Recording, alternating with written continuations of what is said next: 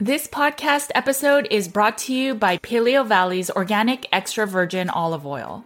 Now, we all know that many olive oils are cut with seed oils or that they are rancid, and so it's not always easiest to find a quality and properly sourced olive oil. Yes, in case you didn't know, many store-bought olive oils are diluted or blended, compromising both taste and quality, and may even cause rancidity. I'm really glad that Paleo Valley's extra virgin olive oil remains pure and unadulterated, sourced from a single organic valley in Greece.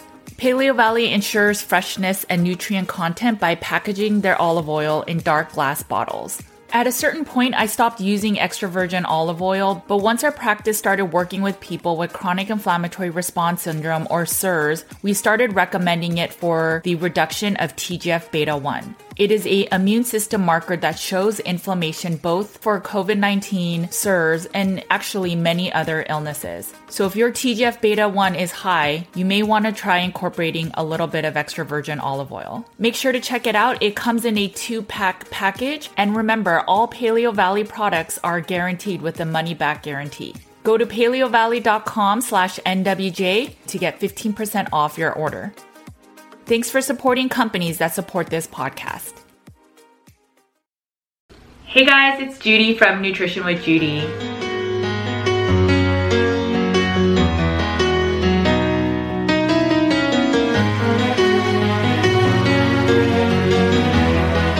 Alright, I hope you guys had a good week. I just wanted to come on here really quickly and do a quick video, share a few announcements. So one, I think the feedback I'm getting about the video, a lot of the Q&As is that sometimes hitting about 45, 50 minutes, an hour is a little long for people's attention span. And so I am going to reel that in and do interviews that will only be about like 20, pushing it would be 30 minutes unless it's someone that's really specializes in an area that we can all do well by learning from. And so going forward, I will be transitioning to more 20, 30-minute videos. All right, I'm sure by now you guys have heard of Carnivore 75 Hard. If you have not joined, you are always welcome to join. It's pretty much a revolving door. You are welcome to join, and even if you don't start the same time as everyone else, that is not an issue. There are many people that are just starting yesterday, and so please feel free to join. You have the support of the Facebook community as well as a community that uses the hashtag. People are very supportive and always willing and wanting to support one another. It's a movement, and I highly recommend that you join. All right, so I think the last announcement, if you guys haven't seen by now, we are doing an all-city Carnivore 75 Hard meetup, and you are welcome to join even if you are not doing the Carnivore 75 Hard community challenge. I highly recommend you go and break meat with the people that are in your community that will understand why you eat a more meat-centric, meat-focused diet, and share your struggles, share your joys, and share things that many people will not understand if they are not eating a carnivore diet. So I highly recommend going. We so far have over 23 cities. And so, you know, you are welcome to host in your city. It could just be one other person with you that is eating meat. It will be an amazing experience. And the powerful thing is that all over the country, we are meeting on the same day, around the same day, and breaking meat together just to show that we are all in this together.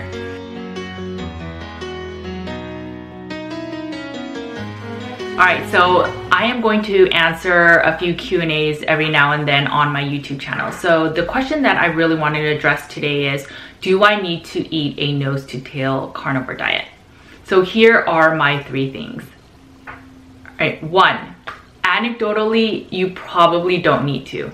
If you are able to eat a carnivore diet and remove majority of the seed oils, remove majority of the processed oils and the processed foods and the sugars, then if you just eat ground beef and steaks and muscle meats and that's pretty much all you eat, I still think your body is going to be much better than it was when it was just eating processed foods and the standard American diet. So that said, if you don't really like organ meat and bone broth and bone marrow and all those, you know, fancy fats, you don't really have to eat it. Obviously, it's better if you eat like fish and have just an array of different meats. But if you really don't want to, but if you want to just eat steak every day, I don't think it's a problem. Anecdotally, there are several carnivores in the carnivore space that are veterans. There is, I'm forgetting his name, but his last name is Washington, and he primarily just eats pork. I don't even think he eats the pasture-raised organic ones. I think he just eats pork. There is Kelly Hogan, who primarily has said she eats ground beef, and she even eats it oftentimes because she has kids and she's a teacher and she's really busy, that she'll just get it through the drive-thru. And her markers are great. I mean, she's been a carnivore for 10 years.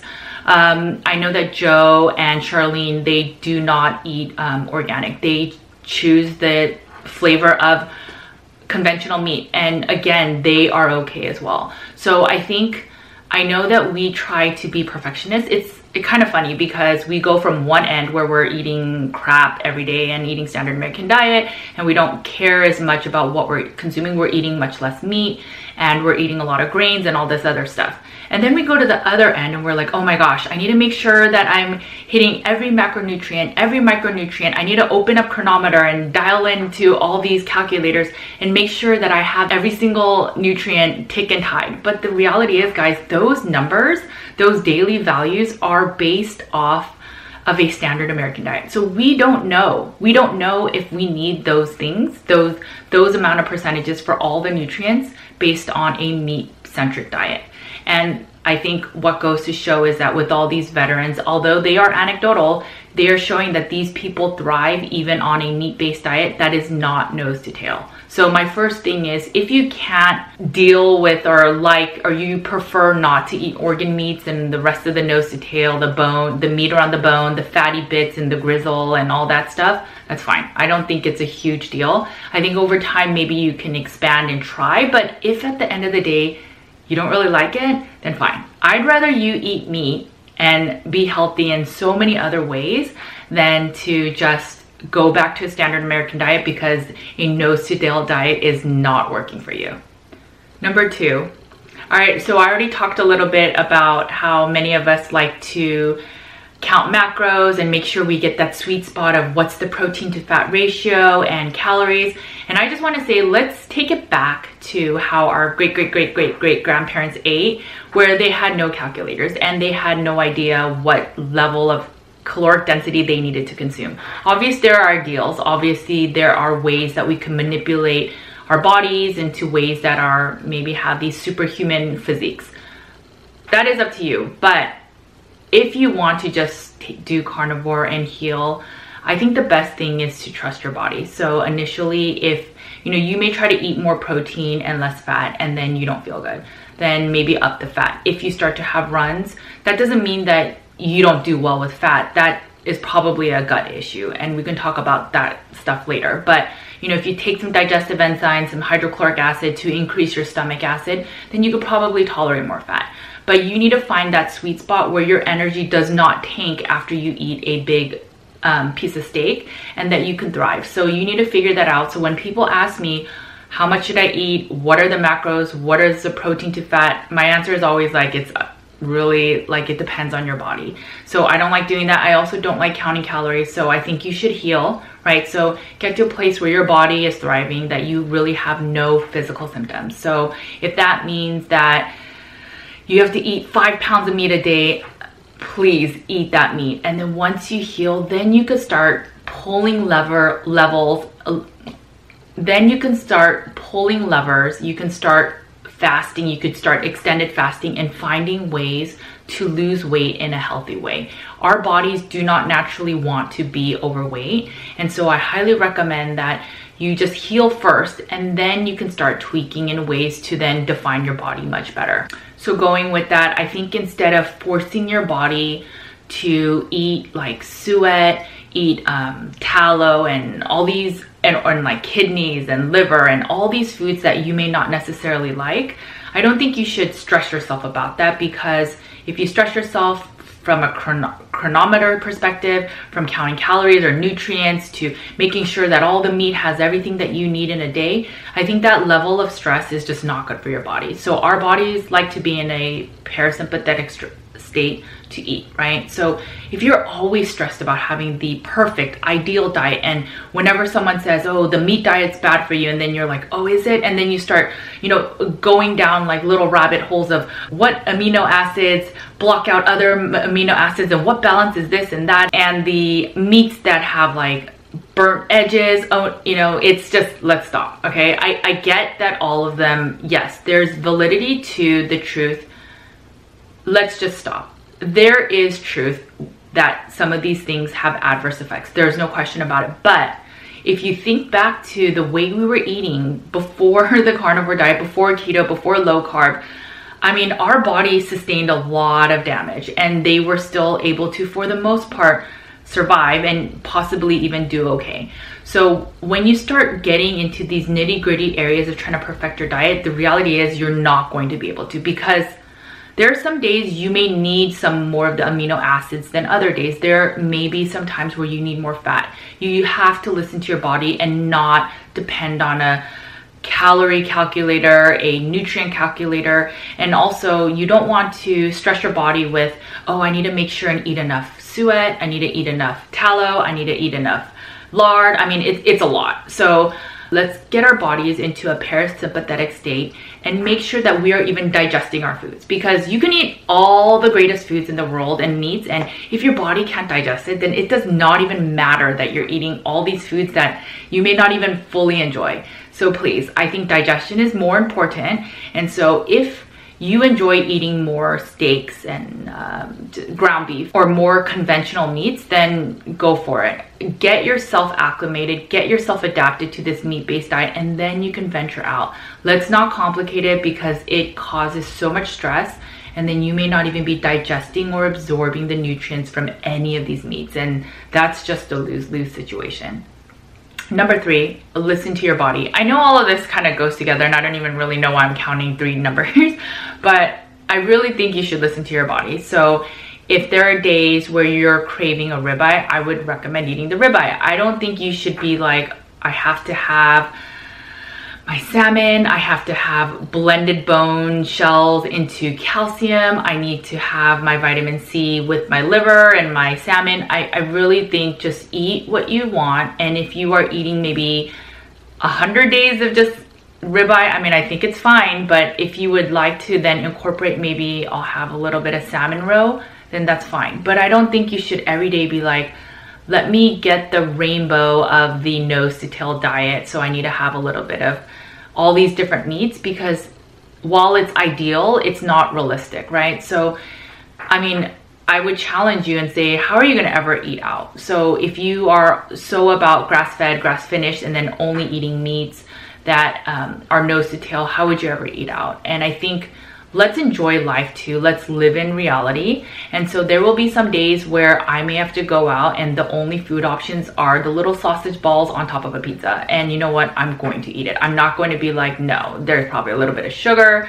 This meat is super processed. Yes, it's not ideal, but at least I get the balance of real life and being able to survive and thrive in real life.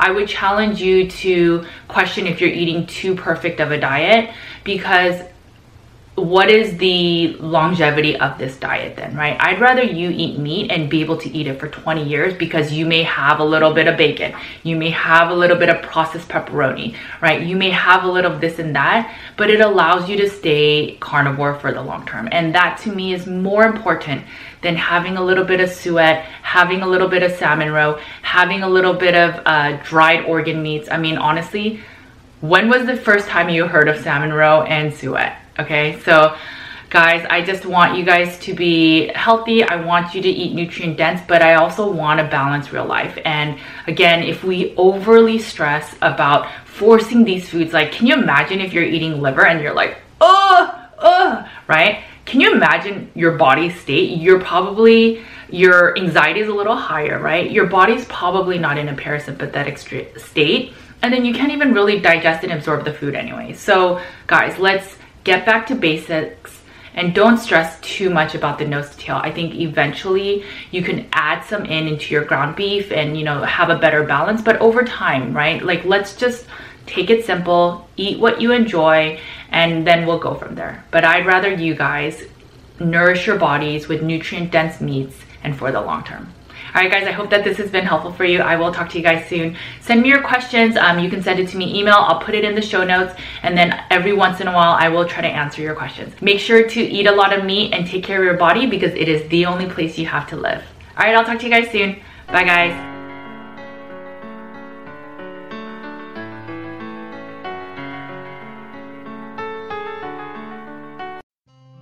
Thanks for listening to the Nutrition with Judy podcast. If you liked what you heard today, please make sure to leave a 5-star review on your favorite podcast app so more listeners like you can find the show. If you want more practitioner care and support, head over to nutritionwithjudy.com/groups so you can get more real talk about carnivore, the environment, and root cause healing. You can also find my content on Nutrition with Judy's YouTube, Instagram, Facebook, and Twitter. Make sure to sign up for my weekly newsletter and learn more about in-depth articles with infographics at nutritionwithjudy.com/articles. You can find my 2 books, Carnivore Cure and The Complete Carnivore Diet for Beginners, on carnivorecure.com and amazon.com. At the heart of Nutrition with Judy's practice, our mission lies with a deep, unwavering passion for service and community. We will continue to empower you to have the knowledge and tools to live a life nearly symptom-free, because we firmly believe in healing and wellness for all.